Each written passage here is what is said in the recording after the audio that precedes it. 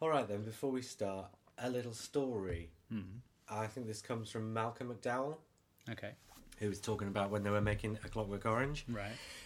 And he told of this incident, whatever you want to call it, where Stanley Kubrick was holding auditions for a non-speaking female role in the film. And McDowell says that Kubrick and, I don't know, his casting director, I suppose, are sitting at a table at one end of the room in this big hall, and they've got this great big long line of girls in front of them. And as they go down the line, one by one, Kubrick and this other fella ask these girls to lift their shirts up and show them their tits.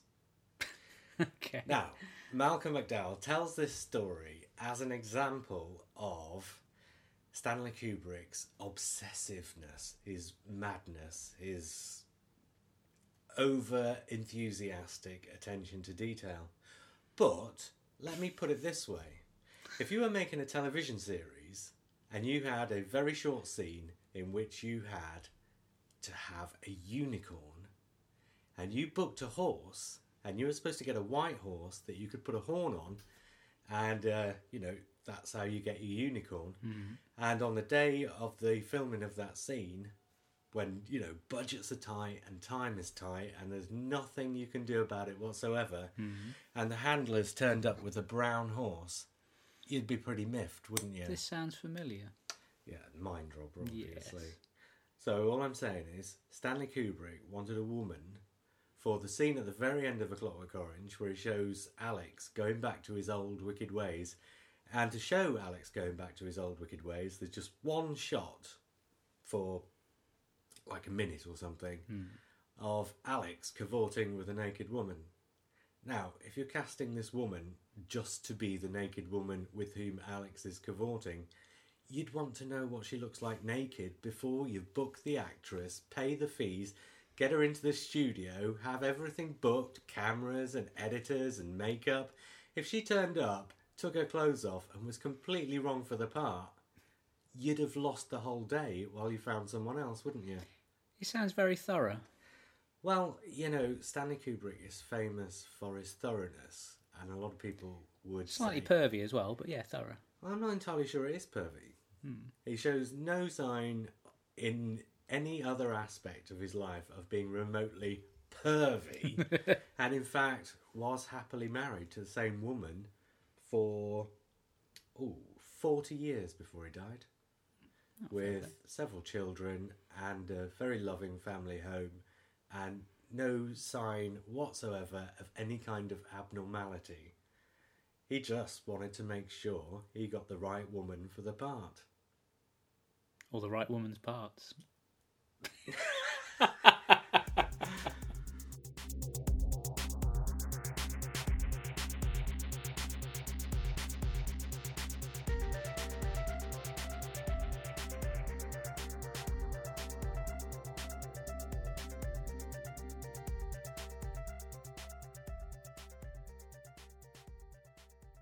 Hi, this is Mark, and welcome to episode 19 of Nerdology. 19. 19. We did this 2 weeks too late.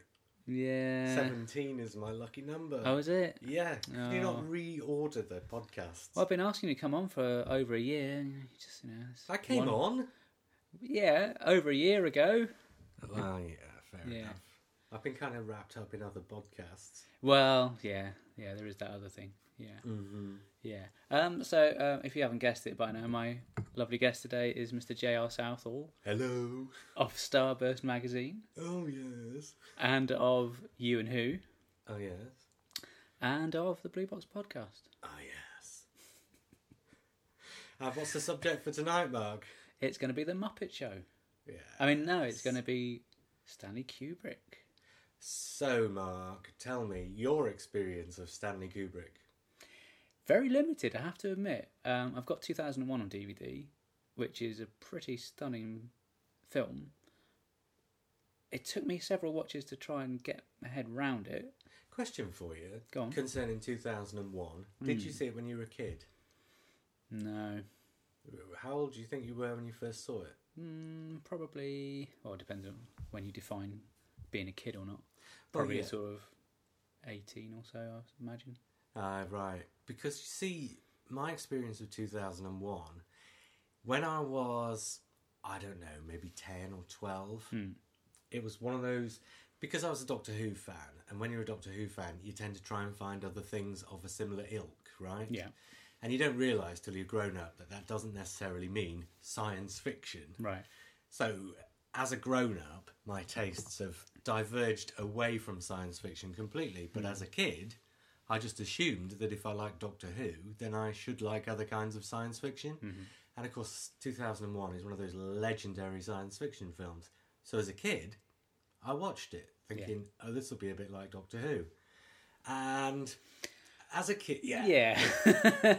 But About as a as far kid, away from Doctor Who as you can get, I suppose. but as a kid, I loved it because it Yeah. had spaceships and spacemen and And hominids. well, quite, yeah, absolutely. I mean, you know, monkeys throwing bones at each other, and it's only a short sequence at the start of the film. See, now shortish. in today's times, if a director was taking, say, Zack Snyder was going to do his 2001, you'd have some sort of fabulous CGI thing where the bone transforms into a satellite going around the Earth. Whereas, give it its due, when was it made? 68? Yeah, 68 Yeah. it came out. Even now, it stands up really well. The model shots are absolutely stunning. Do you know that one of the influences on the look of that film was Doctor Who? Would that be The Wheel in Space? No, that would be the Dalek Master Plan. No. Apparently, Stanley Kubrick, obviously by this point he was living in England, and apparently I was going to say emailed, obviously he didn't email, fly me. He wrote to the Doctor Who production office and said, I'm making this science fiction film down at Borehamwood or Pinewood or wherever it was. Yeah. And we're trying to do all these different things with special effects, and we're trying to make it look as realistic as possible. I saw an effect in your show the other day. I'd like to know how you did it. And the scene in question was in episode 4 of the Daleks Master Plan, where Katerina throws herself out of the airlock. And apparently in the shot, you kind of see her disappearing away from the window out into space. Rather like the shot in 42, where the pod comes off and you see the pod drifting away. With Martha. Well, apparently in Dalek's Master Plan, there's a shot of Katerina drifting away from the spaceship. Rather like that. And Kubrick wanted to know how they did it. Years later, when I found this out, I actually wrote to his widow and said, I know that Stanley Kubrick has a rather extensive film library in his basement. There's not even the slightest chance he's got all Doctor Who episodes in there, is there? And did you get a response? Yes, she wrote me a nice letter back and said, thanks for writing, and I'm sorry, but no, there's not any Doctor Who down there. Oh, shame. Yeah, but it was worth trying. Yeah. These things are always worth trying. And you never know. He may have had the whole of the Daleks Master Plan down there. He strikes me as someone who is more of an auteur rather than necessarily going out to make populist films. Although a lot of his movies have Populist themes. Yeah, yeah. Do you know... right, okay. 2 things there, and both of them go back to his very early career. One, yeah, you could say he was an auteur because he was in charge of every aspect, and that is pretty much the definition of the auteur, or author, of course. But that was only because he didn't have any film training. He just he borrowed money from relatives and, from friends to make his very early films. So he had to learn how to do everything. He taught himself everything. So because he made these very early films, a few shorts and Fear and Desire and Killer's Kiss, entirely by himself, he had to write them, he had to direct them, he had to be the guy holding the camera, he had to edit them, he had to source the music and put the music in, he had to ADR because he was filming without sound, so all the dialogue was recorded in afterwards. He had to teach himself all these regimes and learned every aspect of filmmaking thoroughly. So then, when people start paying him to make films, because he's used to doing it that way, and because he had a nasty experience on Spartacus. Right. But because he's used to doing it that way, he just carries on doing it that way. So that's the auteur aspect. But the other thing is, and this is actually where I wanted to start, so actually we've kind of found our way there by default almost. The first film that Kubrick made, which involved other people's money, strangers' money, and which had a proper distribution deal, his first proper film, in other words, was The Killing in 1956. Right. So what he did, he went out to the library because he knew, after having done Fear and Desire and Killer's Kiss, which Killer's Kiss did, it was well enough made that after the fact, after it was finished, he was able to sell it to a distributor and get it a limited distribution in cinemas across America. Yeah. So he knew that his next film after this was going to be something that would play in cinemas and that would have proper financing, professional actors, and all the rest of it. So he thought, right, what am I going to do? Because his first two films were kind of self-penned things. Yeah. And Killer's Kiss was very much a sort of Pulp Fiction type of a thing. And he kind of, I think, made a sensible decision to do something along similar lines to Killer's Kiss, because he knew he'd had a relative success with that, in that he'd been able to sell it to a distributor. Yeah. So he figured, if I do something similar again, then it's going to work. I'm not going to have any problems with it. Well, he didn't foresee what problems he would have. Took himself down to the library, borrowed a bunch of books out of the Pulp Fiction section, and the one that most took his fancy was a book called, I can't remember if it was called The Killing, I don't think it was. People will have to Google things after this podcast if they want to find out. Anyway, found this book that he thought was perfect. So he sat down, wrote a screenplay for it. Right. And basically what he did was essentially transcribed this short dime novel into script format. Yeah.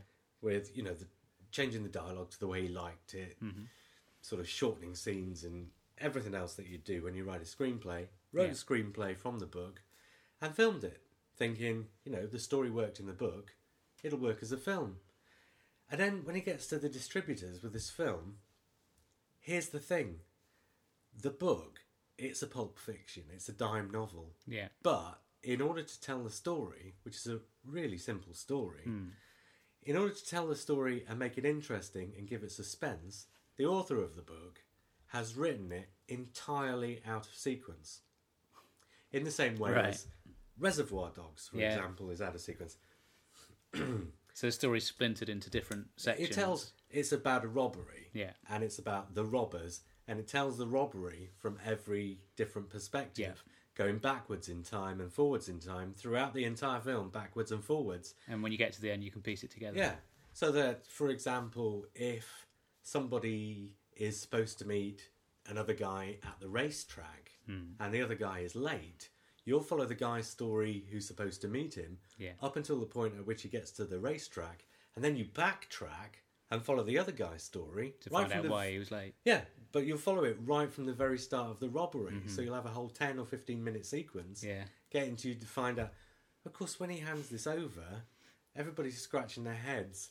But, I mean, I don't know the absolute ins and outs of this, but the way I would imagine it played is that he handed it over to the distributor. Distributor said, you don't make films like this out of sequence. It's a dime novel. You do it straightforward. Yeah. Do you think it was a case of he was just too far ahead of his time, or was it a case of this is the point. An error on his part? I think the point is, when he handed it over, because of the way he'd shot it, there's no way you could re-edit it back into sequence. Yeah. So they were landed with it, and that's what they had to put out. And it was successful. But no, I don't think that it's because he was ahead of his time. I think it's because he was entirely self-taught. He didn't realise that that's not how you do things. Yeah. So he learned a huge lesson from that. And the huge lesson he learned was, you don't have to play by other people's rules in order to make a success. Which he famously did in The Shining. Go on, by which you mean? Well, from what I gather, the film version is quite different from Stephen King's original Yeah. novel. Oh, that's later in Kubrick's career when he was adapting things far more loosely. Mm-hmm. In fact, no, it's odd because he kind of comes and goes over that aspect. The Killing is very straightforward retelling of the novel, Yeah. and Clockwork Orange is almost line of dialogue for line of dialogue a straightforward retelling of that novel. Yeah. And then with other things, he would diverge quite a lot. And The Shining, probably a case of, well, this was the thing. Because he'd done The Killing, Yeah. and he'd managed to make a success of something that he'd made a hell of a lot more esoteric than it really should have been. Because at the time, you know, B movies that were playing in small cinemas on the edge of town would always be 80 minutes long, very straightforward, very simple to follow. Very basic. Yeah, very, very basic. But Stanley Kubrick had taken a dime novel and actually made something highbrow out of it. So it's like celluloid alchemy. Well, yeah, but the point is, he'd taken something that should have been very lowbrow and made it into something very highbrow just by a process of not pandering to the rules. Yeah. But only because he didn't know the rules. But the point, therefore, is the lesson he's learned, not just that you don't have to play by the rules, but also that you can take a very basic source material and make something much better of it. Yeah. Because if you look at it, if you're going to take a novel like Great Expectations or War and Peace and turn it into a movie, You're on a hide into nothing, aren't you? well, you have to lose a lot of weight of what makes the book good, right? You have to lose a lot of the important stuff. By And the which people I who mean, love the book so much. well, yeah, Who are I going to mean, want to go and see it. a won't lot of want to the lose that. experience of reading a book is in subtext, is in what the reader brings to the experience. Yeah. But you can't do that with a film because it's all up there on the screen. So if you take a big novel and fillet it of all the stuff that's not necessary to the plot, then you're going to lose a lot of what makes the book what it is. But if you take a book that's crap and add to it to bring to the screen, you're actually going to turn it into something better than what it is. And essentially, from that point forwards, after The Killing, essentially, and not always strictly, but that's kind of the way Kubrick did things. He would take books like The Shining, Yeah. or I think it's The Short Timers by Gustav Hasford. I can't remember. I've got my cheat sheet here, but I can't find it. To make Full Metal Jacket. He didn't always take bad books by any stretch of the imagination, and he didn't always take, you know, cheap, crappy, naff books by any stretch of the imagination. But what he would do is take relatively simple books and turn them into something far more complicated by adding to them rather than taking stuff out. Yeah. And, you know, it's always been my... I can't remember the word I'm thinking of, but it's always been my assertion that remakes, per se, adaptations, and a remake is only an adaptation of a previous film. Remakes aren't a bad thing per se, but, and I've said this on the podcast, and you know exactly what I'm going to say, you don't remake something that's good because you're always going to suffer by comparison. Yeah. You remake something that's not very good in order to, you know... improve on it. Exactly. And it's the same with adaptations. Yeah. And I've always said that remakes and adaptations are a perfectly valid art form, just as long as you don't do the stupid thing. Yeah. And 90% of people do the stupid thing. And Kubrick has made an entire career. Every single one of his films, I think, is based on a novel or a piece of prose work of one form or another, from The Killing onwards. Yeah. Or even if they were originals, he would bring in an author and work from that author's original script. Dr. Strangelove, Terry Southern. Yeah. I think Dr. Strangelove's the only original that's not actually based upon anything. But he brought Terry Southern in and said, give me an idea. And Terry Southern wrote the idea out. And then... so you had a framework to build and then on. Stanley Kubrick essentially made the film out of the idea. And they collaborated on the screenplay. Kubrick always collaborated, not always, but almost always collaborated on screenplays, because he one of his other contentions was, if you collaborate with somebody else on the screenplay, you won't always end up with the same screenplay, I suppose. Yeah. Plus, if they're collaborating with you on the screenplay, they won't just rewrite what they've already written. But between the two of you, you will somehow come to a third place that's in between the two, that is neither entirely Kubrick or entirely his author. And so 2001, for example, seeing as that's where we came in, Arthur C. Clarke. but it's unlike anything Arthur C. Clarke wrote. If you read anything that Arthur C. Clarke wrote, It's based on the Sentinel, isn't it? yeah, and if you read the Sentinel, you never would get to 2001: A Space Odyssey from the Sentinel unless you brought in Stanley Kubrick, and between them, Kubrick and Clarke found that place in the middle that's 2001: A Space Odyssey. And it's the same with The Short Timers, which became Full Metal Jacket, and it's very much the same on Eyes Wide Shut, which is based on Traum Novelle by Schnitzler. If I'm getting the names right. I'm terrible with this stuff, always forgetting names. He wasn't afraid to try different genres. Well, no, that's pretty much precisely take the anything point. on, yeah. I mean, this is one of the things, going back to what I was saying about being a Doctor Who fan, thinking I should like science fiction. No, it's not science fiction I like, it's a certain quality of storytelling I like, whatever genre it's in. So some of my favourite films, for example, might be romantic comedy, might be a crime drama, might be science fiction, but it's not anything to do with the genre, it's about the quality The storytelling. of the storytelling. And it's also, actually, one of my criteria is, do they set out and achieve what they set out to achieve? Because, for instance, you can watch the naffest movies, and if they've achieved on everything, the Final Destination films, Yeah. they're, bunch of poppycock, but at the same time, they're tremendously good fun. They're popcorn movies, aren't they? Yeah, they are. Yeah. And they absolutely achieve on all the aims that you set out to achieve with that kind of a film. And they're brilliant. I wouldn't write theses on the Final Destination movies. You wouldn't write what? Theses. Oh, theses, sorry. I wouldn't do that either, right? No. But you know what I'm saying? Yeah, You don't complain about a film as a piece of rubbish just because it's not the kind of thing you like, even if it's a very, very good example of the kind of thing you don't like, because if it's a very, very good example of the kind of thing you don't like, it's still a good movie, it's just that you don't happen to like it. Whereas with me, I happen to like all sorts of different movies, depending on the quality. And and Stanley Kubrick. And this is probably why I like Kubrick so much. Or maybe because I like Kubrick so much is why I like such a wide variety of different things. Because with Kubrick, it wasn't about the genre. It was about what he could do with the source material. He didn't care where the source material came from. If he thought he could do something with it, he would do it.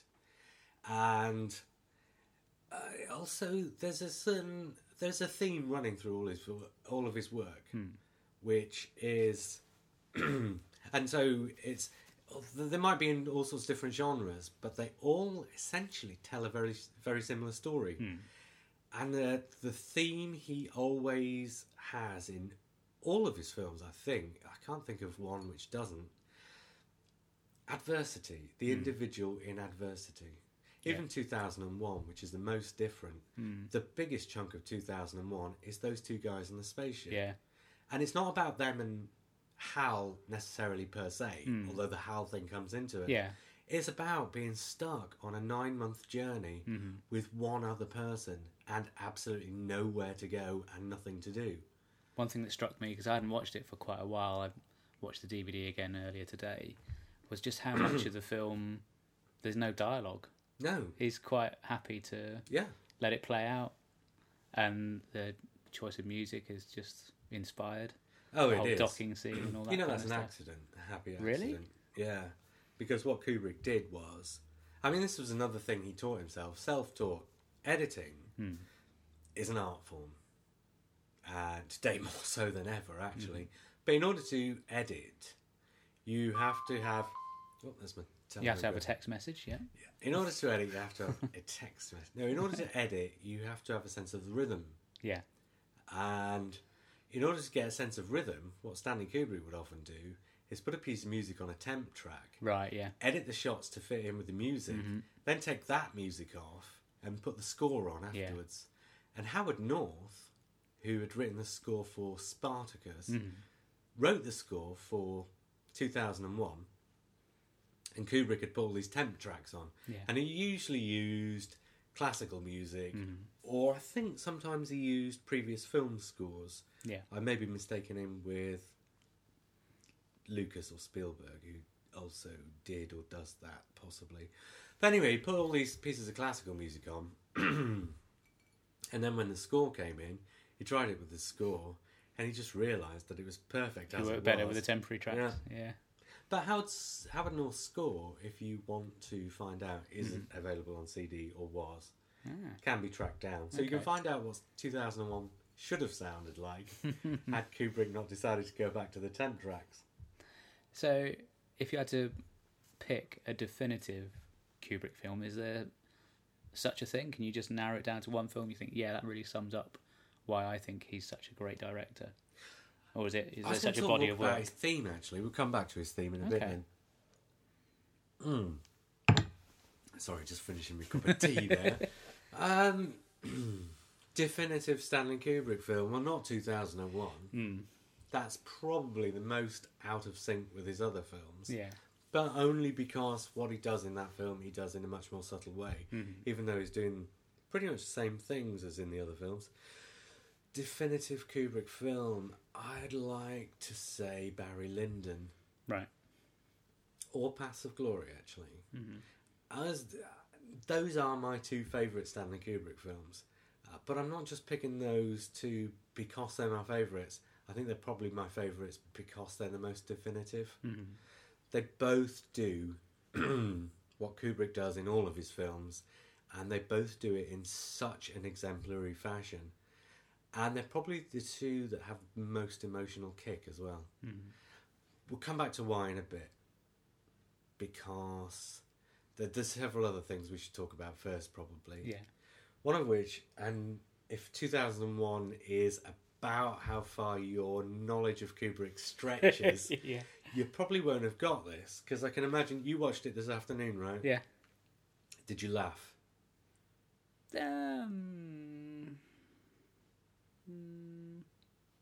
It's a comedy. Really? That's kind of the point. Right. All of Kubrick's films are comedies, but they're not laugh out loud comedies, and they're not. I'm being a bit disingenuous here. They're not comedies. There is a very rich vein of very dark humour based on irony. Yeah. There's a sardonicism that runs throughout his entire films, because not only is he talking about in his films putting the individual in a pressure situation, but also he's looking at the bizarre and unexpected ways that they react to those situations. So all of his films from start to finish are absolutely chock-a-block with people doing the oddest things. And I don't mean that in a sort of... Not in a literal way. No, I don't mean it in a... in the kind of sense of jackass. I'm just... Although Slim Pickens sitting on top of a bomb as it's going out of a bomb door is pretty jackass. Well, Dr. Strangelove is probably the most overt example. Dr. Strangelove's the one Kubrick film where you can sit there and actually cackle like a hyena all the way through.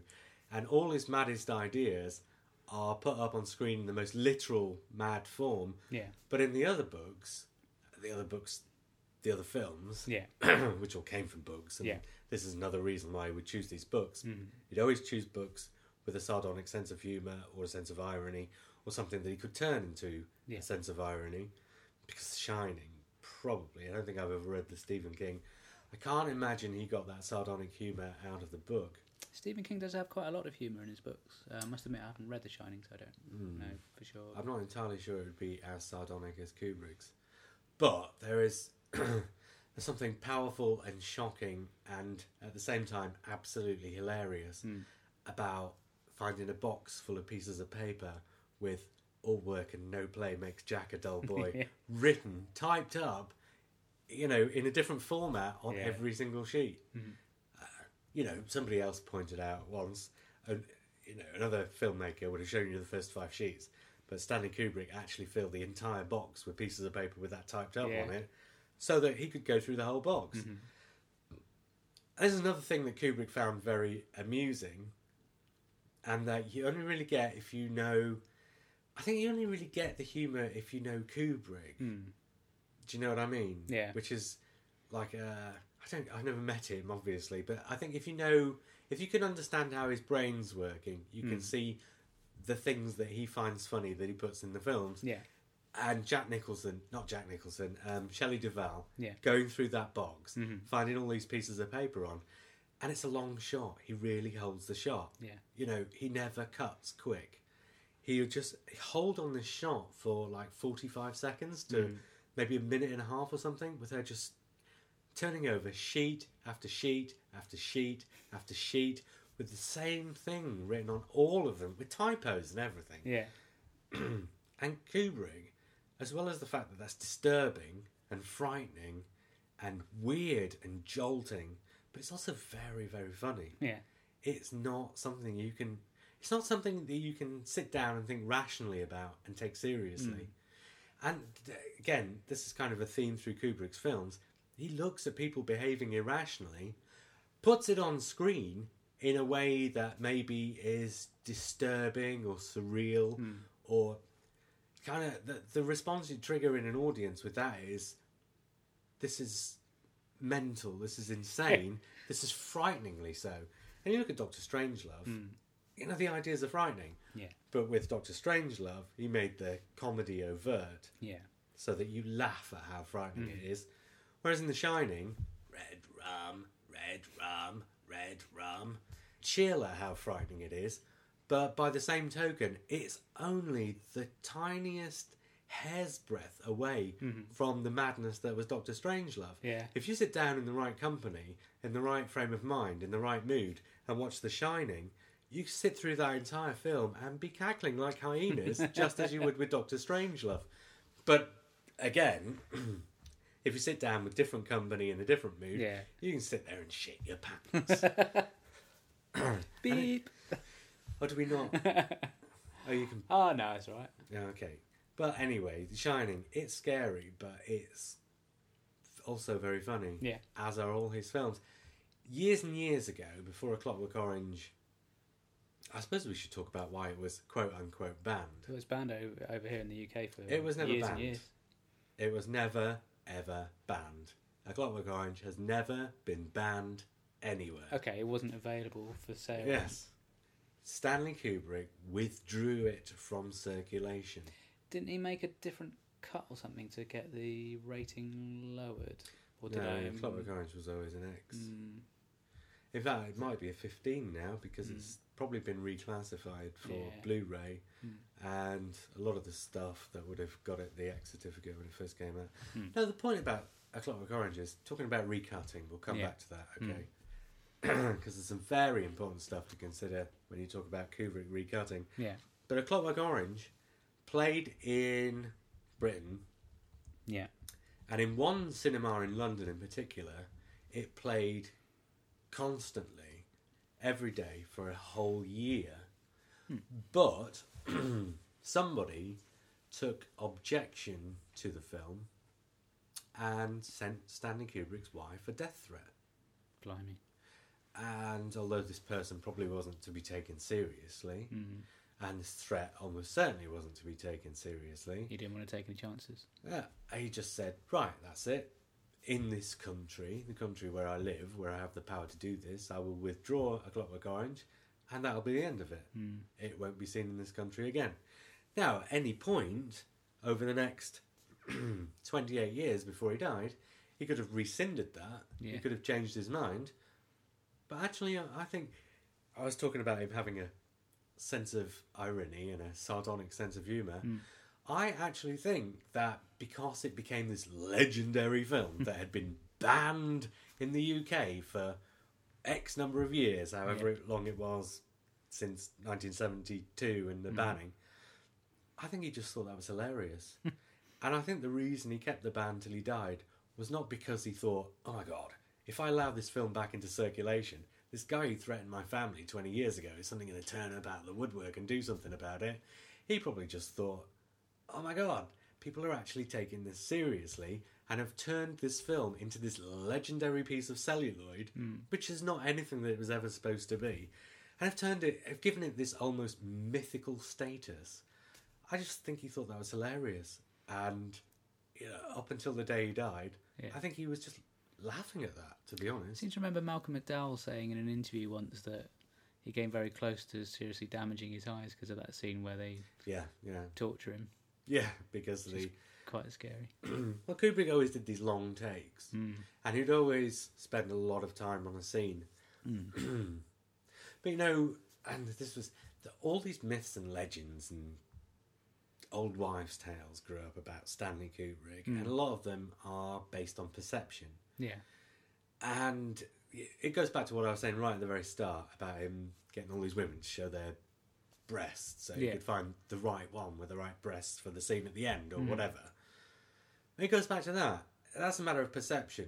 Malcolm McDowell would tell you that that's Stanley Kubrick being obsessive to a ridiculous degree. Whereas if you look at it reasonably, if you look at it the way I tried to demonstrate with my story from The Mind Robber, if somebody had turned up who was completely unsuitable, then you would have lost an entire day's filming. And all the wages of all the people you'd paid to be there, studios and sets and equipment that you've had to hire, all of that would have been completely wasted. So Kubrick, he famously said that in a filming day, the cheapest thing, the absolute cheapest part of the equation is the cost of the celluloid. You got the hire of the cameras, the hire of the actors, makeup, wardrobe, set designers, fitters and fixers and electricians and technicians and everything else. But the cheapest part of the equation is the celluloid. And often he would just film the same scene over and over again until he had it the way he wanted it. Which some people would say is perfectionism. But if you look at the way his films are put together, and this is why people, and Tom Cruise and Nicole Kidman are a perfect example, wanted to work with Kubrick. They knew that he wouldn't make them look stupid. At the end of the day, any performance an actor gives, a performance an actor gives on a stage is going to waver in... It's ephemeral. Yeah, well, no. Between the start of the play and the end of the play, the actor is not going to be able to keep up the same level of concentration throughout the 90 minutes or however long it is. It's going to come and go. Some parts of that play he's going to be better in, and other parts he's going to be kind of walking through it. Because, he's just getting through it. So what you're saying is that his way... with a film, it's the same. An actor's performance in a film is not going to be at the top of the actor's game throughout the entire thing, unless you're Stanley Kubrick and you film each scene with the actors at the top of their game, and you keep working till you get there, and you can cut all those scenes together so that from the very first minute to the very last minute of one of Stanley Kubrick's films, every single actor in every single frame of every single scene of the entire movie is giving their best performance. Now, whether you like the performances they give, because he did like slightly eccentric performances, there's no two ways about that. But, and this is why I would argue with somebody who says Stanley Kubrick was a perfectionist, he wasn't looking for perfection. He was looking for he wasn't looking for the best way to play a scene, the most perfect way to play a scene. He was looking for the most interesting way to play a scene. I think Tom Cruise said that he filmed Coming Through a Door something like 57 times, which probably sounds like Tom Baker. But you know what Tom Baker said about when he was Doctor Who? He would find different ways to open the door, so that it was interesting. Keep it interesting for him, every time. This is essentially what Stanley Kubrick did. He would film. I don't know what the truth of this 57 times walking through the door is, but Stanley Kubrick didn't want it to be boring, didn't want it to be dull, didn't want it to be out of character, didn't want it to be ineffectual, didn't want it to be irrelevant, wanted every moment of every scene of every movie to be relevant and interesting and absorbing. I mean, you watched 2001. Yeah. You're in the frame of mind to sit down and watch that. You can get absolutely mesmerised by that movie. It's hypnotic. This is why the Trippers took to it at the end of the 1960s. Right. It wasn't made for them. Not by any stretch of the imagination was 2001 made for the hippies to go and sit and smoke joints and trip out to.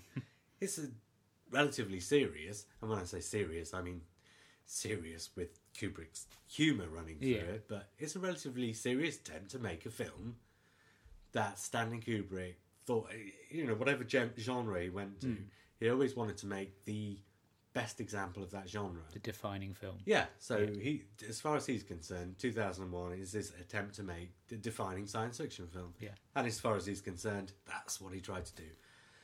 So, every moment throughout every one of his films, never ever a line of dialogue that's out of place. There's never a raised eyebrow that's out of place.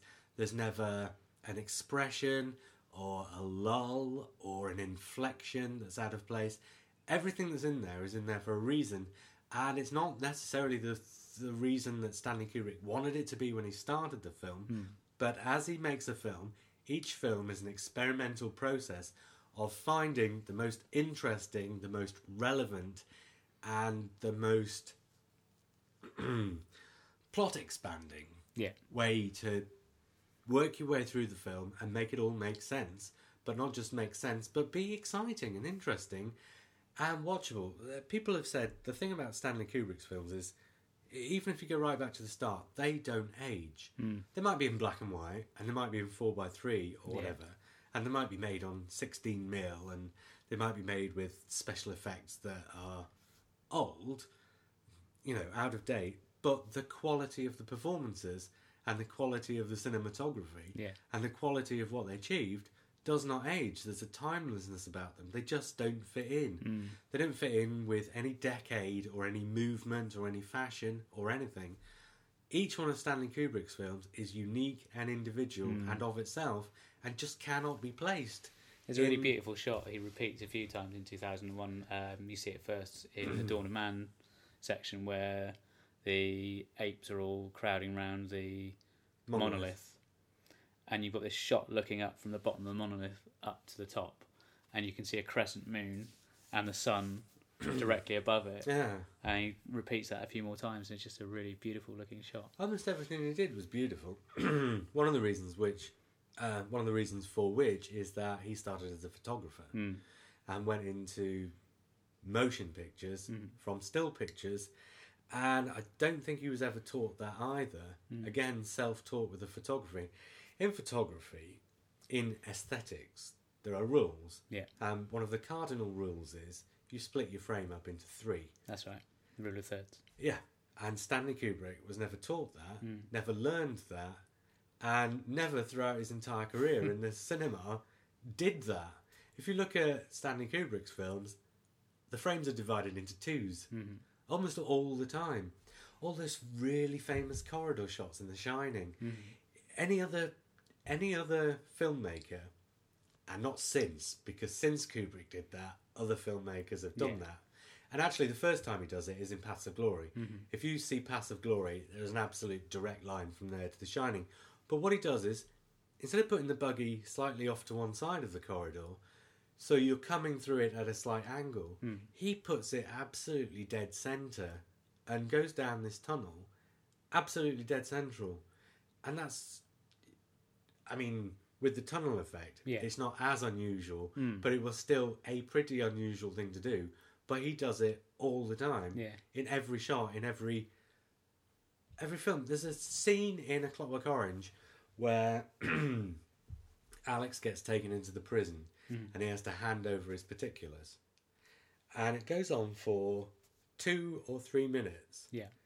And it's just one shot from an absolutely still camera looking...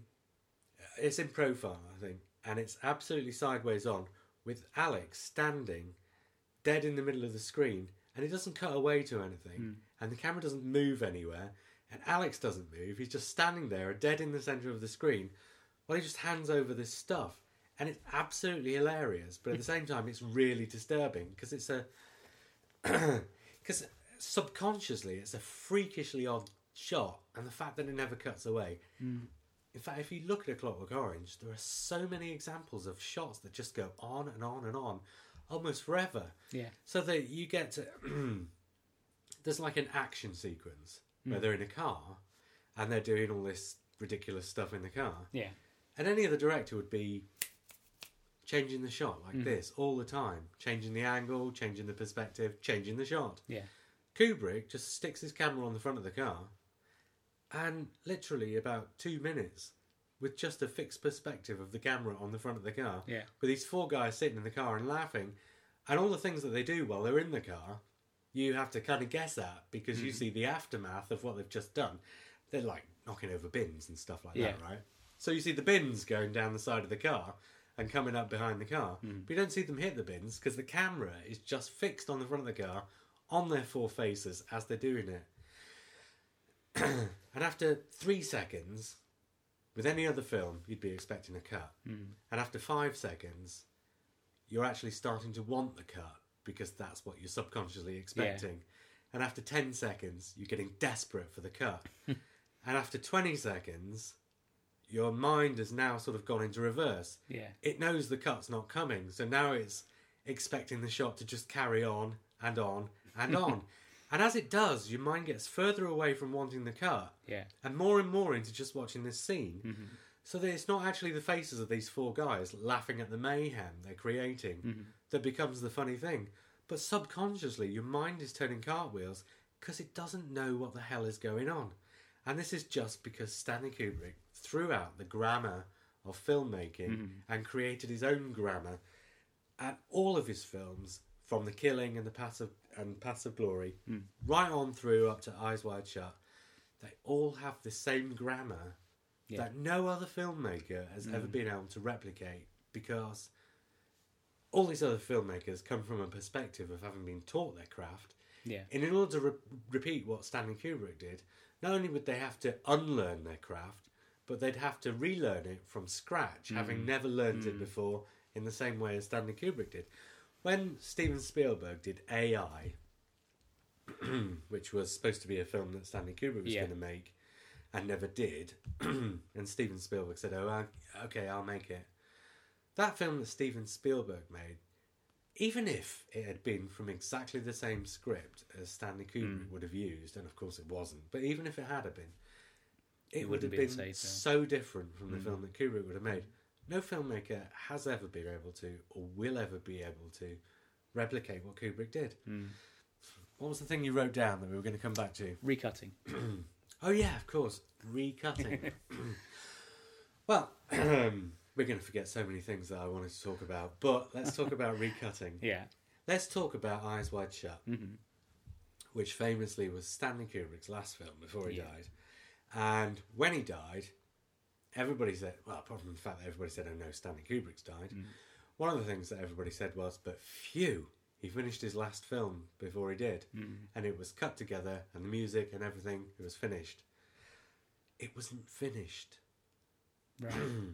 Stanley Kubrick comes from a generation of filmmakers who were used to a system whereby only a handful of prints of a movie would get made, and they would open in cinemas in one town, and then after they'd spent a couple of weeks there, they'd move to another town, and they'd gradually work their way around the country over the course of several months. Sounds familiar. Yeah. But that's how they did it in those days. And it was Jaws and Star Wars, Godfather, Jaws and Star Wars that changed the system. Yeah. And when people say, when people look at those 3 films and say they changed the way films are made, when people look at blockbusters now instead of films that could just work in their own right, they're not talking about what the films actually did, but the way they were distributed. Yeah. Star Wars and Jaws and The Godfather were distributed everywhere all at once. Yeah. And that's what changed the way cinema works. Well, Kubrick came from a generation of filmmakers who were used to opening in a single town or a handful of towns first, before the film moved on. So what Kubrick would do, he would assemble a cut of the film, open it in maybe just one cinema sometimes, find out which bits the audience were working with and which bits they weren't, and the other thing is you can only really gauge how well a film is working once it's in front of an audience. Even if he you're used not to go there, to the cinema a lot, didn't he, to do that? but even if you're not there with the audience, you can kind of get more of a feel from it, from, I don't know, the feedback, or even just, you can just get a feel from it, for it. So he would assemble long cuts, put them out in a cinema or a town or a handful of cinemas, then take all the reels back, re-edit, and then send out a whole new version of the film to go across the rest of the country. So if you went to the cinema and saw an early screening, you might be seeing not perhaps completely different, but certainly a different cut. Well, yeah, and sometimes they didn't actually make it out into public. But, off the top of my head and in order, Dr. Strangelove originally ended with a custard pie fight that went on for something like 15 minutes. Right. That went. 2001. Only tinkered with slightly, but some of the start of that film's been tinkered with. Yeah. What was the next one after 2001? A Clockwork Orange. No, there's a different reason why A Clockwork Orange is cut, inverted commas. Yeah. Come back to that in a bit. I think Barry Lyndon stayed the same.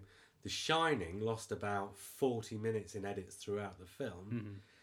And the next one after that's Full Metal Jacket, lost a whole third of the movie from the middle of the movie. He cut out a whole third of that movie, one whole entire segment from the middle of the movie, which is why it now jumps from one thing to another.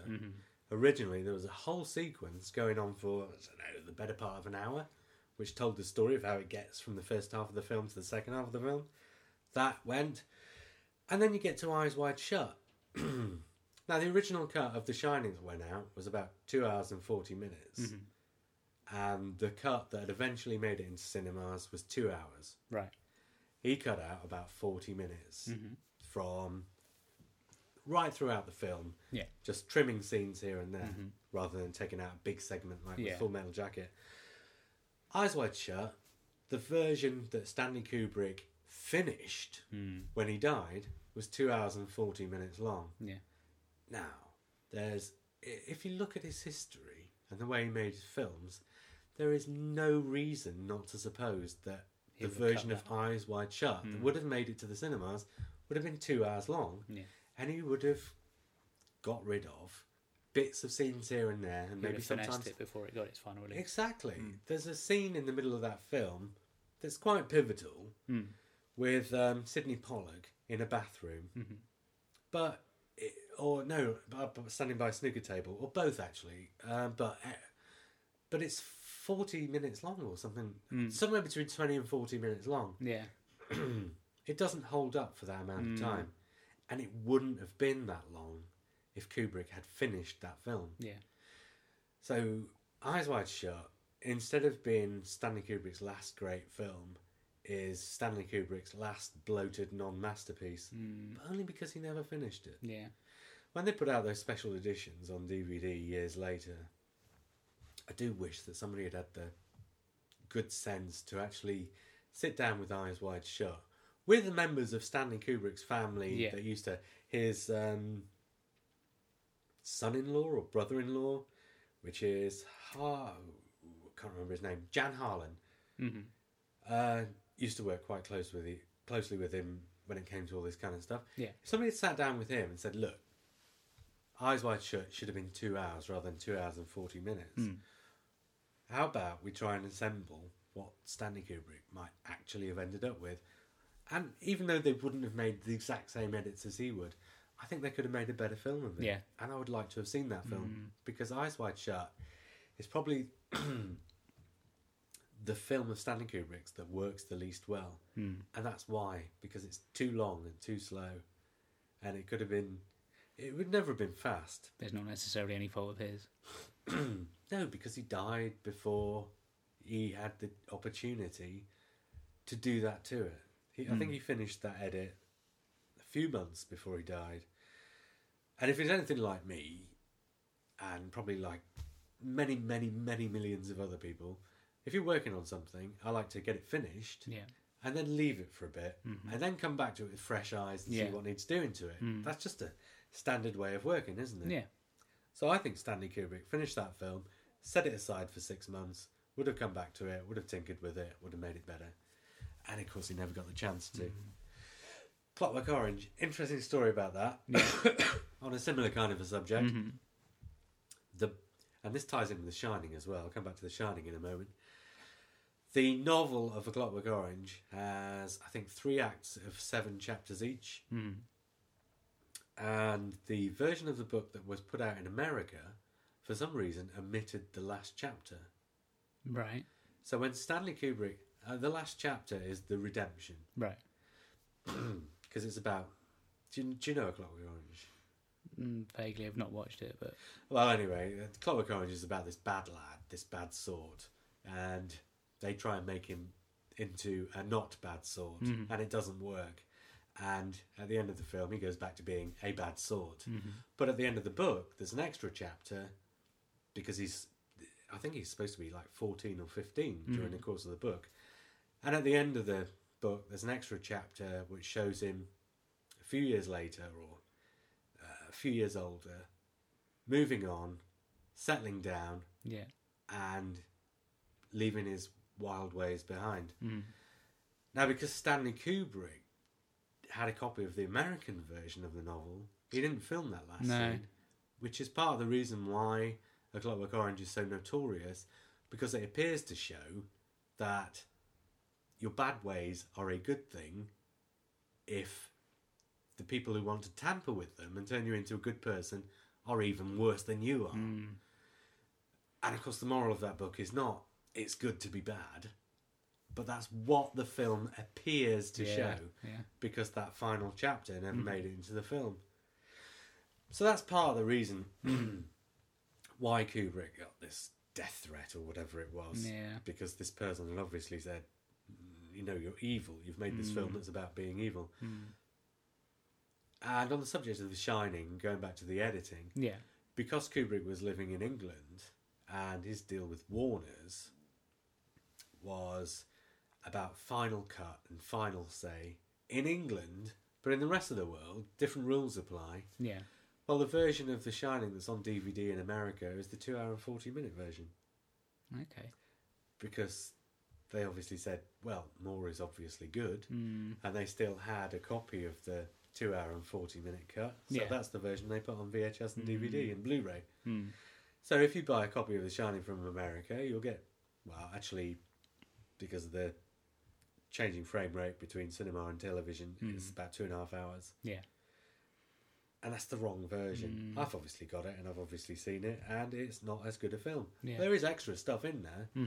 One of the things that's less good about it is that in the shorter version, the director's cut, if you will, he leaves it ambiguous as to the nature of the ghosts. I mean, obviously, throughout the entire film, Jack Nicholson is talking to people that are only in his head. Or are they? Are there actually ghosts there, and is he talking actually to ghosts? Now, the American version kind of spells it out in black and white, whereas the British version kind of doesn't. I mean, they're both slightly ambiguous on that point. It's a bit like Blade Runner. Right, Similar sort of thing to Blade Runner, really. But yeah, the two different versions of The Shining tell a slightly different story in that respect, which is probably not a good thing. Technically wise, he was quite an innovator, wasn't he? Well, he was, only insofar as he always had an idea of what he wanted to do. And like I said before, he always wanted to do things in the most interesting way. And because he'd grown up and taught himself, and because he'd never had the rules laid out to him, he's one of these people, and I like this, and I like to think there's maybe a little bit of this in me. He's one of these people who says, well, I've never learned the rules, and insofar as I'm concerned, there are no rules. Because if you learn... I mean, this is... I always think this is the worst thing about bands who've been taught to play music in a music class. You kind of learn the technical stuff. And you can probably be really, really good at the technical stuff, but you only get real invention when you have to figure things out for yourself. And this is what Kubrick did. He only innovated because he was never satisfied with people telling him, you can't do that. Yeah. I mean, one of my mum's favourite expressions to me when I was growing up is, there's no such thing as can't, there's only won't. Yeah. So when anybody said to Stanley Kubrick, we cannot achieve this shot, Stanley Kubrick would always turn around and say, no, what you're saying to me is you will not achieve this shot, or you do not know how to achieve this shot. But if we just sit down and think about it, we can figure out a way to achieve this shot. And if you look at 2001: A Space Odyssey, that's the best example. He doesn't not achieve any of the shots, even though the effects technology in that film did not exist when he set out to make it. They created that themselves, you know, in a shed. That was a huge inspiration to George Lucas when he came to make Star Wars. Well, yeah, and I think it's Doug Trumbull who's one of the effects guys on that. And he went on to make Silent Running, which was also pre-Star Wars. And if you look at Star Wars, people think it revolutionised effects. And it did, because George Lucas did something with that film, which was the motion control cameras that had never been done before. But if you look at Silent Running, it's not a million miles away from the effects in Star Wars. And actually, it's only because that film's kind of been forgotten that Star Wars looks as good today as it does. Wasn't Kubrick one of the first ones to use Steadicam? Yeah, he's using Steadicam. Actually, Steadicam in The Shining appeared on screen after it did in Destiny of the Daleks. Although Stanley Kubrick probably filmed that stuff before. I don't know what the timeline is. But yeah, brand new camera. And Stanley Kubrick has the opportunity to use this brand new camera, and of course he's going to. Yeah. But he actually, instead of just using the camera, he actually gets the guy who's created it, or his chief operator. Yeah. And the guy who's... the expert. The expert. He says to him, right, I'm not just paying for the camera, I'm paying for you. I want you to come down to our sets. And we'll... and you've probably seen this on documentaries, but the Steadicam is supposed to be held at head height. Yeah. And the way it operates is that it's on a sort of framework that fits across your body, which makes the camera really light. But it's like swings and pulleys. There's like all this technical stuff going on in the framework that makes the camera really light. And also it's got like a system of suspension so that when you move, it doesn't move with you, but kind of holds its position, which is why it's so steady. Yeah. Hence the Steadicam. Well, Stanley Kubrick said, yeah, but I want it down at the height of this buggy. And the man said, it can't. He said, it's this high. That's how this framework works. It's this high. You can't have it down there. And Stanley Kubrick said, there's no such thing as can't. And between Kubrick and this guy, either the operator or the creator, whatever, the expert, they actually took the camera apart, worked out a way of fitting the lens at the other end of the framework. But by doing so, essentially, they had to turn the camera upside down. Right. So then they worked out a way of getting the lens to... And it's not just as simple as turning the lens over. You actually have to get the film to feed through in a different direction in order to not get... well, basically the film upside down. Yeah. So, I've got a bit of a cold here. So they've actually got the film feeding through the camera backwards and the camera turned upside down just to create those shots. But that's the perfect example of there's no such thing as can't. Because if there's a will, there's a way. You know, if you want to do something, unless it's like, you know, I want to jump off the top of a building and go upwards instead of down. You know, as long as you're not fighting the laws of actual physics, there's always a way. And that's what Kubrick did. Changing the subject entirely, Clockwork Orange. Going back to the subject of humour in Stanley Kubrick films. Years and years ago, I had a friend who was... Well, I think he was learning film for about 15 years, to the point where he was actually teaching film before he'd finished learning film. Right. But anyway, he was teaching film. And he knew I was a huge Kubrick fan, and because he knew that there was all this stuff about Kubrick, about the cameras, and about all the stuff I've been talking about, technique and everything else, he would often come to me and sort of pick my brain. Yeah. And then go off and teach it, the cheeky bugger. But the point was, he'd never seen A Clockwork Orange. Right. And this was while it was still withdrawn, before Kubrick died. This would have been, I don't know, early to mid-90s. And obviously I had picked up a American VHS or something. I had a copy of reasonable quality as well. It wasn't like a really bad pirate copy. It was a reasonable copy on VHS of A Clockwork Orange. And, we were talking about Clockwork Orange, and I said to him, come round and watch it. And he said, okay. And this was 20 years or more after it was withdrawn. And all these myths and legends had grown up around this film. Channel 4 once tried to show clips from it in a documentary about it. Right. And there'd been an injunction and they'd been banned. But there's a law that says you're allowed to show clips in an editorial context. Yeah. So ultimately, Channel 4 were able to show this short documentary. And that just fed into the myth. Yeah. Because then People were got desperate to see a it. handful of clips and people are like even more believing all the myths and legends about this film. And one of the things about the book is the expression ultra-violence, right? Which Anthony Burgess had created for one of the characters in the book, because they all speak in this sort of Russian, German language called Nadsat, which is just a peppering of words throughout the dialogue. Isn't that where Moloko, the group, got their name from? And Heaven 17. All right. So, I mean, the book's really easy to understand. You develop an affinity for the words and the language really quickly. Yeah. But a word like ultraviolence, and of course, you throw a word like ultraviolence out into the world, and that's going to have myths and legends of its own built up around it. Yeah. So because it was banned, and because it was ultra-violent, this guy had this impression of what A Clockwork Orange was going to be like. So I turned up at my house at like 2 o'clock on a Wednesday afternoon, and I made us both a cup of tea, and we sat there, and we watched A Clockwork Orange, and we were baying like hyenas throughout the entire film.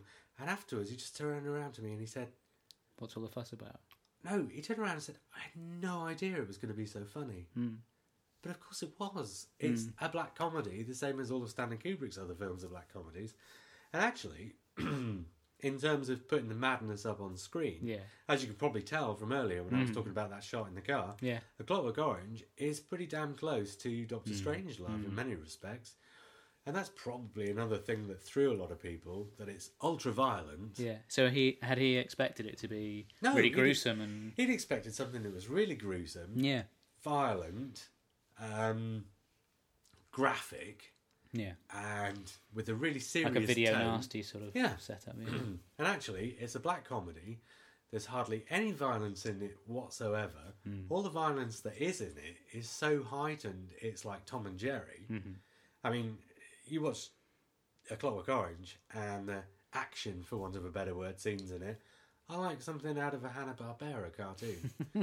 I mean, it really is. It's like that. It's a black comedy. And Kubrick developed this affinity in the 1970s for, not quite sure how to phrase this, for British sitcoms. Right. Well, I'm not saying he was a big fan of British sitcoms, but Stanley Kubrick would watch a lot of British telly to not gauge the sensibilities and not to pilfer from, but just to kind of absorb himself in different things, I guess. Yeah. Or to find new ways of doing things. Sometimes you find new ways of doing things by seeing what somebody else has done and changing the context and all this kind of. But he would watch British telly. And one of the things he'd obviously find was sitcoms and, Leonard Rossiter. Yeah, in 2001, yeah. And not only that, Leonard Rossiter in Barry Lyndon. And Leonard Rossiter in Barry Lyndon is an absolutely hilarious character. I mean, you watch Barry Lyndon and you won't laugh throughout the entire film because it's very slow-paced. Absolutely beautifully filmed. Yeah. Or because it's a period film, Stanley Kubrick said, right, we're not going to use any artificial light whatsoever. So the entire film is like, if a shot is set in the morning, they would go there in the morning to film it, and if it wasn't the right kind of weather, they'd go there the next Didn't morning. you get some? Was it Zeiss lenses that were being used by NASA so you could film in natural So you could light? film in candlelight. Yeah. So that anything that was filmed after dark, because obviously, film these days is a lot more sophisticated than it was then. Yeah. But because he couldn't do it, yes, he had special lenses fitted to the camera so they could film in candlelight. Yeah. For their after dark sequences, because he refused to use any non-natural light. But Leonard Rossiter, Yeah. there you go, perfect example of the most bizarre casting, and yet perfect. In 2001, he's quite funny in 2001 as well, actually, but you don't laugh at what he does. But at the same time, you can't take his character entirely seriously. No. It's like a sort of mock Russian. Yeah. And in Barry Lyndon, he's even weirder. I mean, there's a really odd reaction shot in Barry Lyndon, which looks like it comes really out of place, unless you're into the rhythm of the humour of the film. Yeah. Because Barry Lyndon is probably one of his darkest films. It's kind of like taking a man and showing the pressure and the reaction, and the book it's based upon, which is by Thackeray. Yeah. It's kind of the fall and rise of Reginald Perrin. This is the fall and rise of Barry Lyndon, the rise and fall. Right. So the first half of the film is the rise of Barry Lyndon, and the latter half of the film is the fall of Barry Lyndon. And my God, What a that fall takes about an hour and 20 minutes, and it's just one thing after another, and it's very slow and very, very depressing, and also utterly, utterly hilarious. But you won't laugh. It's such dark black humour. So there's a vein of black humour that runs through all of his films. I tell you, the great thing about Barry Lyndon, for people who think slow films won't be their cup of tea, and for people who think 3 hours of Stanley Kubrick in period costumes is going to be an absolute nightmare, the great thing about it is, if you've ever seen Paddington, Michael Hordern doing the narration. Paddington Bear. Yeah. Right, yeah, I just wondered whether there was another Paddington that... No, Paddington Bear. Right, with, okay, yeah. Michael Hordern doing the narration. Yeah. He does Marmalade sandwiches, yeah. He does the narration on Barry Lyndon. This is before Paddington. Okay. And the narration He on has Barry done more Lyndon. than Paddington, to be fair, but you know. No, but you've not let me finish my sentence, Mark. Go on. The narration on Barry Lyndon is in exactly the same style and tone Beat for and beat. inflection as that on Paddington Bear. It's almost literally like watching Paddington Bear, except this really depressing tale of this absolute cock from Ireland. During watch that now. For my money, Barry Lyndon is one of the greatest films ever made by anybody. I would unreservedly recommend it to absolutely anybody. And Paths of Glory. Those two films. I'd recommend any of Kubrick's films, but those two above all others. Yeah. Paths of Glory. Do you want to just have a moment? Yeah. Paths of Glory is such a perfect... And it's short as well. Right. And... Well, this is the other great thing that Kubrick learned early in his career, as well as the fact that you don't play by the rules, and as well as the fact that, in order to make something profound, you don't take something that's already profound and take the profundity out of it. You take something that's not profound and add the profundity into the mix. And when I say profound, I mean a bit disingenuous. That's not really the word I'm looking for, but you know what I'm saying. Yeah. In order to make something worthwhile. Yeah.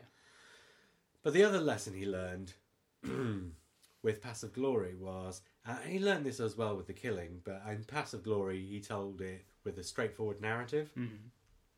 But he learned something about emphasis in that film, because in Paths of Glory there's about 4 stories all going on at the same time. Right. And most films would have a text and layers of subtext. Yeah. There's an A plot and a B, C, D plot, whatever. But in Paths of Glory, instead of having the emphasis all on one of those 4 plots, he has all 4 plots going through the film, more or less in tandem, and more or less with the same emphasis. Right. So that it's only really when you get to the end of the film and almost the very, very, very end of the film that you actually know what the film's about. Right. There's, well, I don't want to spoil it too much for people. There's a sort of war story, Yeah. and there's a sort of not disaster, a tragedy. There's a war story and a tragedy, Yeah. and right at the very end of the film is only in the second to last scene that you fully understand that the entire thing's not really a war film at all, and it's not really a tragedy at all, and it's not a human drama about the people who are in it at all. It's actually a political satire, Right. and you don't get that until the penultimate scene, because all those four stories have had equal importance with one another throughout the film. No other filmmaker would have done that. Yeah. They would have had an A plot, and the subtexts Yeah. would have been hidden away in the B plots. But Stanley Kubrick put everything right up on top and learned and developed and established a new technique. Which is... So everything's there to see on the screen, but through sleight of hand, you don't finally realise until you the don't very end. understand until the second to last. And only because there's one more scene right at the very, very, very end of the film that almost has nothing to do with what you've seen, but that absolutely puts the nails into the coffin, almost on all four plots. This one scene at the end. Like a crystallising moment. And funnily enough, the scene at the end, I'm not going to spoil it by saying what it is, the only female character in the entire film is just in this one scene at the end. And after he made this film, Stanley Kubrick married this woman, and that's the woman he was still married to when he died. The one I wrote to about the Doctor Who episodes. That's her in that film. Wow. No, but yes, that is... It's not even like a deception or a twist. It makes perfect sense when you watch it, and it's not one of those moments where you suddenly go, oh, so that's it. But it's that you will watch the film and you'll be so immersed and involved in all the different aspects of it that it's only after you've seen the film and this final scene It all comes together. that you suddenly realise that that's what the whole film was about all that time. And you're right, it's a kind of sleight of hand. But it's only because he didn't know, again, not to do that. Yeah. He wanted to make this story. I think it's from a novel. I could be wrong. We should have looked this up. I should have looked this up before I came. But this story that he wanted to tell, and he just made the story that he wanted to tell without referring to the way he should be telling the story. He just made the story. Yeah. And then, of course, again, when this film comes out, it's a bit of a shock for all sorts of reasons. And one of the reasons is it's got Kirk Douglas in it. Right. And Kirk Douglas was instrumental in the breaking apart of the studio system from Hollywood in the 1940s and 50s. Right. And during this, by the time you get to the 1960s, the studio system, where actors and directors and writers were signed to studios in handcuffs deals where they couldn't move on, and didn't get paid a lot for what they did because they were stuck in these deals. Yeah, the likes of Chaplin as well, who performed United Artists, which was Exactly. sort of a breakaway. And Kirk Douglas in the late 50s was instrumental in the creation of independents who were able to exist outside of that system altogether. Yeah. And Path of Glory was one of the first of those kinds of films made entirely independently of the system. Yeah.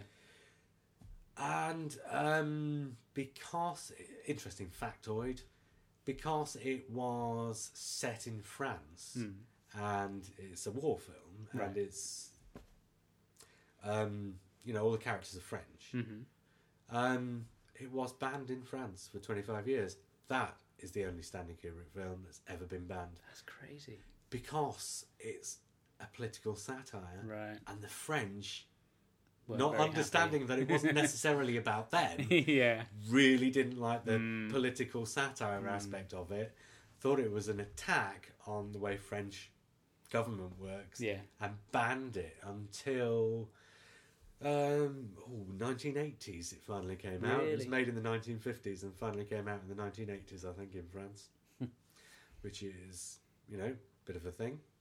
Spartacus, Yeah. I suppose we ought to talk about. I mean, I didn't really come to go through the films or to come up with lots of trivia, but might as well do a bit of trivia. Go on in.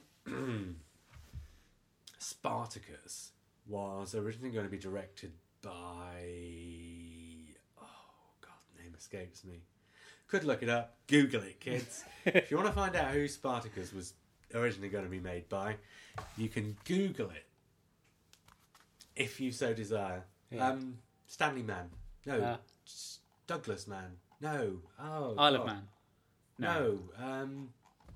Oh, wow. Now I've thought of the name. I can't... Oh, anyway. But he got sacked off that film, and Stanley Kubrick, because the previous film he'd made... Oh, you've brought it up, but... Oh, Anthony Mann. Yeah. There you go. Anthony Mann got fired off Spartacus because the people who were producing it didn't like the way he was doing it. Mm-hmm. Stanley Kubrick had just made Paths of Glory with Kirk Douglas. You know, as I was saying, independent film. Kirk Douglas, extremely impressed with Stanley Kubrick. And Kirk Douglas is the star and one of the producers of Spartacus. And when Anthony Mann gets fired, Kirk Douglas rings Stanley Kubrick up and says, need a director for this quick. Will you come in and make this film? Yeah. Okay, there's now two bits of trivia, so I'll do the most trivial first. The film that Stanley Kubrick was making at the time he got the phone call was One-Eyed Jacks with Marlon Brando. Okay. He hadn't actually started work on that, but that was the film he was next set up to make. So the minor Would have been piece an of interesting trivia, combination of those two. well, yeah, minor piece of trivia is because Stanley Kubrick left that project, you know, so close to it going into production. Marlon Brando stepped in, and that became Marlon Brando's first and I believe only film as director. Right. But only purely because there was nobody else to do it, and Stanley Kubrick had just left. It wasn't that Marlon Brando wanted to direct a film. No. It was that there was nobody else, and he stepped in at short notice and took it on himself. So One-Eyed Jacks, famously Marlon Brando's first film as director, and only, I think, only happened that way because of Stanley Kubrick. Yeah. But the main piece of trivia, if you want to call it trivia, is Stanley Kubrick then comes in having only written, directed, produced, shot and edited films by himself for his entire career up to that point, then gets brought in on somebody else's film with somebody else's script, with somebody else producing it. The whole crew there, pre-picked by someone else. Yeah, who've already been working with another director they weren't happy with. And essentially, I mean, Spartacus is not a Stanley Kubrick film. He directed it, and there are moments in Spartacus when you can tell it's directed by Stanley Kubrick. And the script, oddly enough, and maybe because Stanley Kubrick started bringing some of his own stuff to it, but I don't think so, actually. But perhaps it's because it was Kirk Douglas, and Kirk Douglas has a similar sensibility as Stanley Kubrick does in terms of character and dialogue. The script and the characters are not unlike you would get in a Stanley Kubrick film, but the production is so unlike a Stanley Kubrick film. It doesn't, to me, look or feel like a Stanley Kubrick movie, and I think it's the least representative. I don't really consider it a Stanley Kubrick film, to be honest. And yet you called your dog Spartacus and not Barry. Well, that's because we were naming him after the true person rather than the character as played by Kirk Douglas. And yes, it was me that named that dog, actually. Yeah, I'm surprised. Yeah. So there's a little piece of trivia about Spartacus. Do you know what we haven't mentioned? Lolita. I'm just looking at the screen now. You've got them up on screen. There's another piece of myth about Stanley Kubrick, since we seem to be doing a myth-busting episode, is that he was like this loner who shut himself away in this house, was a complete recluse, all these kinds of things, couldn't work with people, everybody he worked with hated him afterwards, and that's patently not true, because there's only one Stanley Kubrick film that does not feature actors that either had worked with him before or would go on to work with him again. Actually, quick quiz, where's my cheat sheet? Right, you've got the names of all the films on the front of there. Quick quiz for you, Mark. Which of all those films do you think is the one that does not feature actors that haven't been in another Stanley Kubrick film? I'm guessing it's going to be Eyes Wide Shut because he wouldn't have worked with Tom Cruise. No, there is an actor in Eyes Wide Shut who worked okay. on a Stanley I'm Kubrick with film you. I'm with before. you. Oh, blimey. Well, seeing as we're talking about Lolita, is it Lolita? No, the only film that Stanley Kubrick ever made that did not feature actors that had not been in or would not go on to be in another of his films was Full Metal Jacket. Okay. Just a little tiny piece of trivia for you then. But it'd be interesting now for people who are listening who like Stanley Kubrick, and I assume there'll be quite a few, Yeah. might not perhaps realise some of these actors who've been in more than one of these films, including Mika from Rent-A-Ghost. What? Yeah, he was in, I think, 2 of Stanley Kubrick's films. Well, he's not Mr. just Mika. Mika from Rent-A-Ghost. No, but you know what I'm saying. He's in Doctor Who. I do believe, Legend. I could be confusing myself there because it's been a long time since I... But I was going to go on to another piece of trivia about Lolita, wasn't I? Go on. About his sort of reclusiveness and about his attention to detail and his perfectionism and all this kind of stuff. Yeah. All these myths about Stanley Kubrick, most of which are patently untrue. He was a really happy family guy who didn't particularly like to fly, so stayed in England. Yeah. Who it's famously said that he was driven everywhere, and he famously, apparently, would not allow his driver to go over 30 miles an hour, which people saw as another one of Stanley Kubrick's obsessive idiosyncrasies that just showed what an eccentric lunatic he was. But actually, the truth of the matter is he got driven everywhere because he was usually working. He'd either be on the phone or he'd have his typewriter or he'd be typing stuff up. Yeah. And the fact is, if you're driving at 30 miles an hour and you're typing or on the phone, you can type or talk on the phone, whereas if your driver's going at 60 miles an hour, patently you can't. So the reason Stanley Kubrick got his drivers to drive slow was so that he could work while he was going somewhere. It's, you know, when you look at the real, the truth of the situation, it's actually pretty mundane. Whereas if you look at the myth, it's pretty damn stupid. Yeah, it's true. It's true. But Lolita, there is one scene in Lolita that absolutely and utterly punctures a gaping hole through all these myths.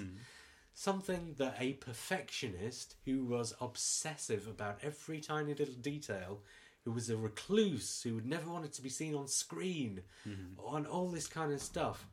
There's a scene in Lolita, a really, really pivotal scene at the end of the movie, which is one of Stanley Kubrick's signature 2 minutes from a single camera shot. And for the entire scene, a dialogue between 3 characters where they're all standing absolutely still, just talking, just imparting with huge swathes of irony some really important information about the characters before you get to the very end of the film. And throughout the entire scene, Stanley Kubrick's shadow, as lit from the studio light behind him, is standing or is on the floor, the shadow on the floor, in between these 3 characters, while he smokes a cigarette or something and gives instructions to the cameraman with his arms waving this way and that every now and again. You can tell it's Stanley Kubrick by the way he's standing, if you know what Kubrick's posture is. Silhouette. Like. It's Stanley Kubrick. And there he is, you know, as bold as brass, in a shadow, puncturing the 4th wall of a really important scene at the end of a Lolita. Obviously, they'd probably done that 6 or 7 times, and that was the best take. Well, it's just, he knew it was there. There's no way on earth he would have committed that shot to celluloid. I mean, he knew that was there when he was filming it. There's no way you can miss it. I mean, it's one of those things. It's a black and white film, and I suppose if you're really wrapped up in the film, you could possibly not notice it. But as soon as you know it's there, You can't help but see it. yeah, and it's like so obvious. It takes up like a third of the screen. I fail to see how you could miss it. There's no way he could have missed it, and certainly not in the edit. And if he'd have been that much of a perfectionist, he would have got those actors back together and reshot that scene. He knew it was there. He probably thought it was absolutely hilarious. Because, like I say, Stanley Kubrick had that kind of a sense of humour. For someone who was quite a visual director, do you have a favourite moment from a Kubrick film that do you know what? People do this, don't they? Favourite shot from... 2001 in particular, people will say, oh, the shot went such and such. Mm. No, I don't think I do, really. I would say one of my favourite sequences... Well, I'll go back to the two films I was talking about. Mhm. That very last scene at the end of Paths of Glory, Yeah. that has nothing to do with the film, but Mm. turns the entire film on its head. That is a beautiful, beautiful, beautiful scene, Mm. and will probably make you cry. And there's not many moments in Stanley Kubrick films that'll make you cry, but that probably will. Mhm. Certainly if you're in the right frame of mind when you watch it. Yeah. And in Barry Lyndon, during the rise of Barry Lyndon, before Mhm. the fall of Barry Lyndon, there's a short sequence where he... I don't want to give away anything of the plot, but he's wandered off on his own, Mhm. and he's wandering through strange countryside in foreign countries that he's never been before, on mainland Europe, Mhm. and he just comes across this girl in a house in the middle of nowhere whose husband's gone off to war, and he just spends a night with her, and there's nothing lurid or Mhm. about it, but the music that Kubrick chooses to go with that scene, and you don't see what happens with them, Right. really. You just see them meeting, and it's Mhm. all told in voiceover. Yeah. Hardly any dialogue. There is a couple of lines of dialogue, but Mm. most of it's in voiceover. But between the Michael Hordern voiceover, the performances of the two actors, Mm. the music that Kubrick's chosen to score it with, because this is post-2001, so he's done an Mhm. all-classical score again, Yeah. and the cinematography, which is just beautiful. Mm. That scene is just absolutely lovely. And even more so when you know what happens throughout the rest of the film, Right. because there's some really nasty and really really dark stuff in that film. Mm. And you see this beautiful, lovely little scene. It's about a minute to 2 minutes long. And when you know what else happens, it's just so poignant. Yeah. It's Barry Lyndon. If you're listening to this and you've never seen Barry Lyndon, seek it out. One of the Right. best experiences you'll ever have with a movie. It's going to have to go on our love film list then, I think. I think so. Oh, Full Metal Jacket. MICKEYMOUSE. Mickey Mouse. Honestly, that piece of music never felt the same again after that movie. Well, obviously Alexei Sayle used it as well for Alexei Sayle stuff, so that's... Did he? Yeah, Oh, before or after? after, Oh, well. I think. It might have been before. Maybe that's where Stanley Kubrick got the idea, but No, I shouldn't think it think was so. after. And I wonder what it cost him to license, because I would have thought he must have had to. But I tell you what, that scene at the end of Full Metal Jacket Mhm. works in the same way as that scene at the end of Paths of Glory, although it's entirely different and the result of it is entirely different. But the fact that it makes you readdress everything that's happened before in the film Yeah. in a really subtle way, because Mhm. it doesn't comment on it. It kind of does comment on it, but it doesn't comment on it in the way you think it does, Mm. and it makes you rethink it all. And that's how Paths of Glory ends as well. Mm. I suppose that's like a little Stanley Kubrick thing. So, during the course of this week, apart from genning up on Stanley Kubrick, Which I haven't done. As you can probably tell, my memory's a bit woolly. It's probably been about 5 years since I last watched any of these films. what have you been enjoying recently that you could recommend to our You listeners? know what I've been enjoying. I tell you what I'm enjoying now is Endeavour. Okay, yeah. 'Cause TV series. Yeah. Obviously, I was a big fan of Morse. Mm-hmm. And obviously also, well, not obviously, but being a big fan of Morse, I'm also a big fan of Lewis. Mm. But Lewis, much as I liked it, Lewis was slightly thinner than Morse. Mhm. There's a kind of density about Morse and a kind of opacity about opacity about the plotting. I could never work it out in Morse who was going to be, and yet it was always entirely logical. Yeah. But there was always so much subtext and so much character going on. Whereas in Lewis, by about halfway through each episode, I pretty much knew who'd done it. Yeah. But Endeavour is going... With Endeavour, I am generally guessing, but not as soon as I would with Lewis. Right. And probably only because by now I know the form. You know, the tropes and stuff. Yeah. Endeavour's much more going back to the feel of Morse than Lewis really did. Which would make sense.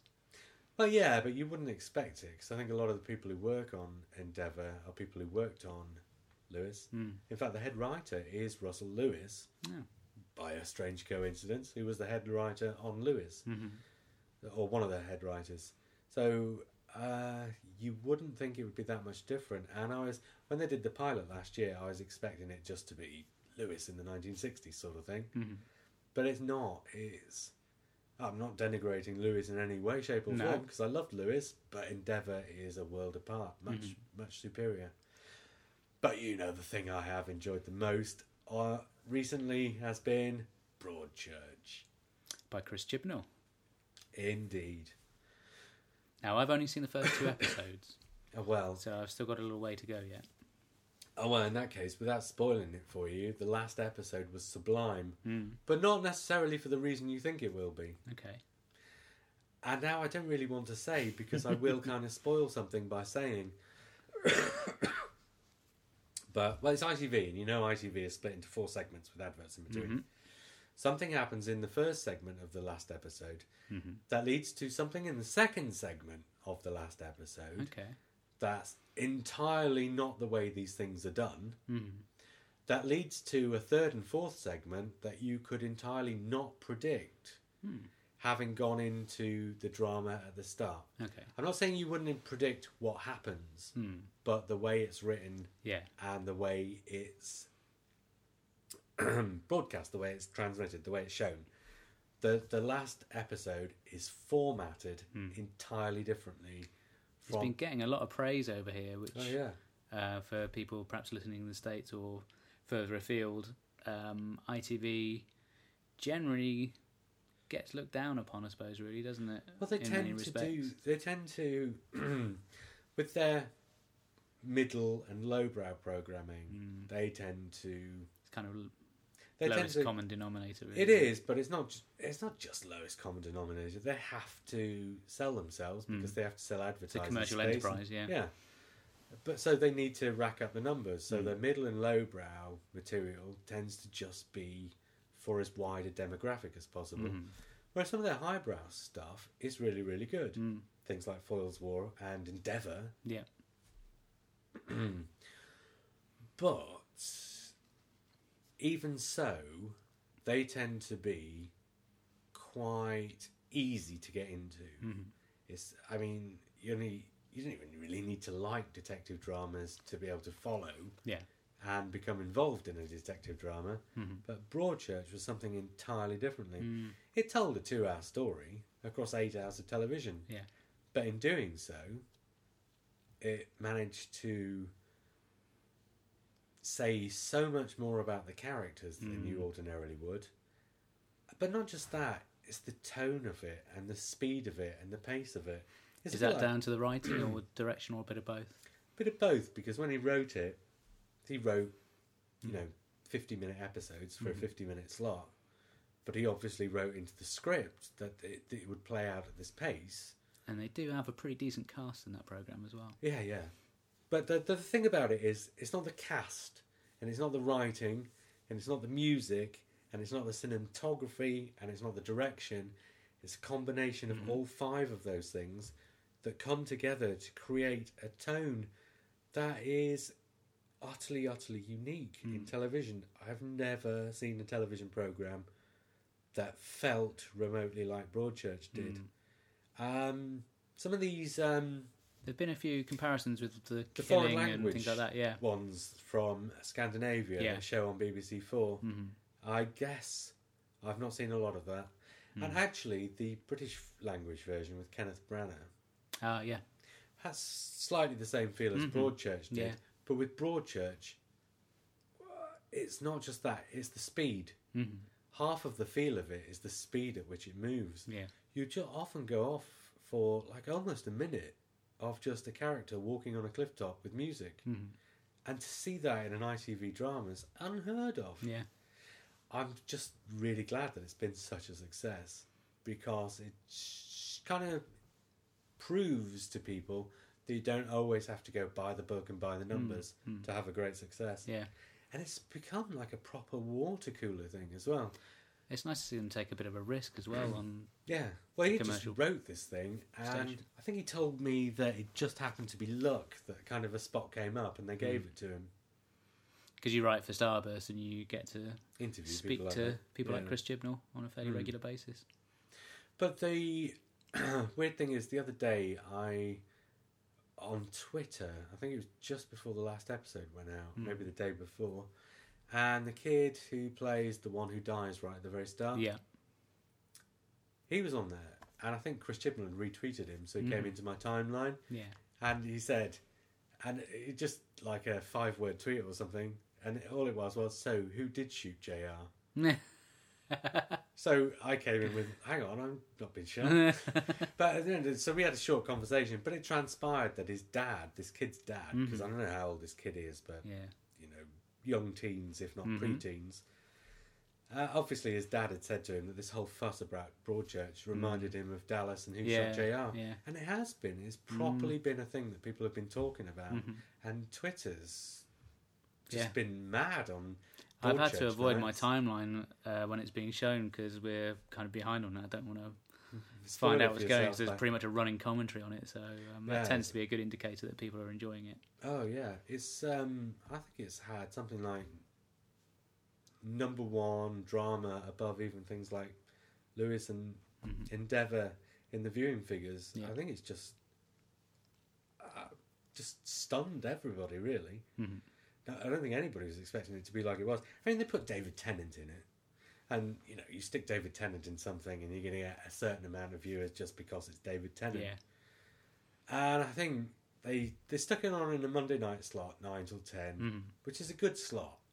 ITV, probably after it was made and they could see it, they knew kind of what they were getting, but once they could actually see it, they probably thought to themselves, this is probably better than we expected.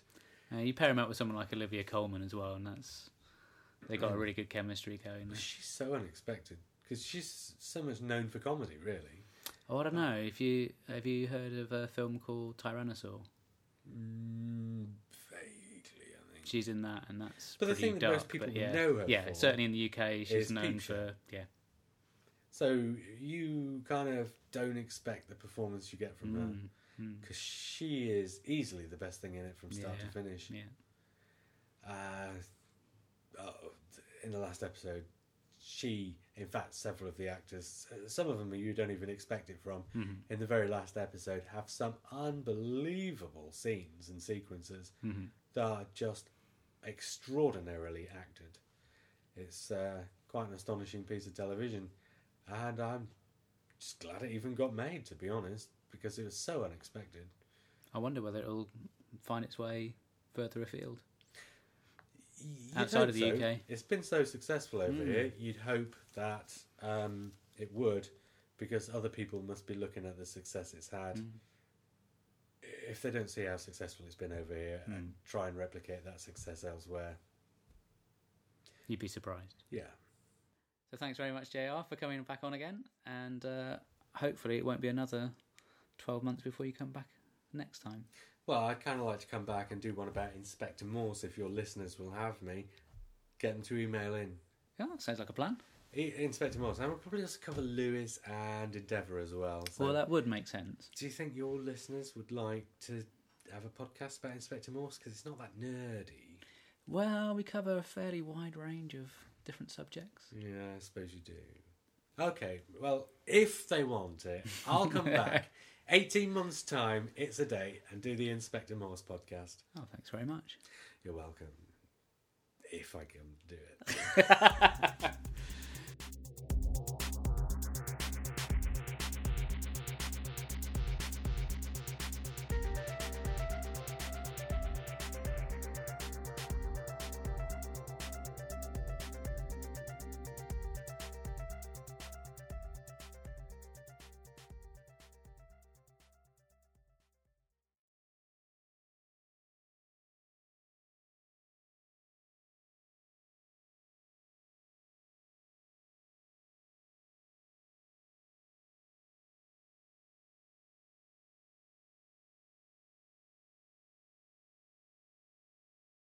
Red rum, red rum, red rum, red rum.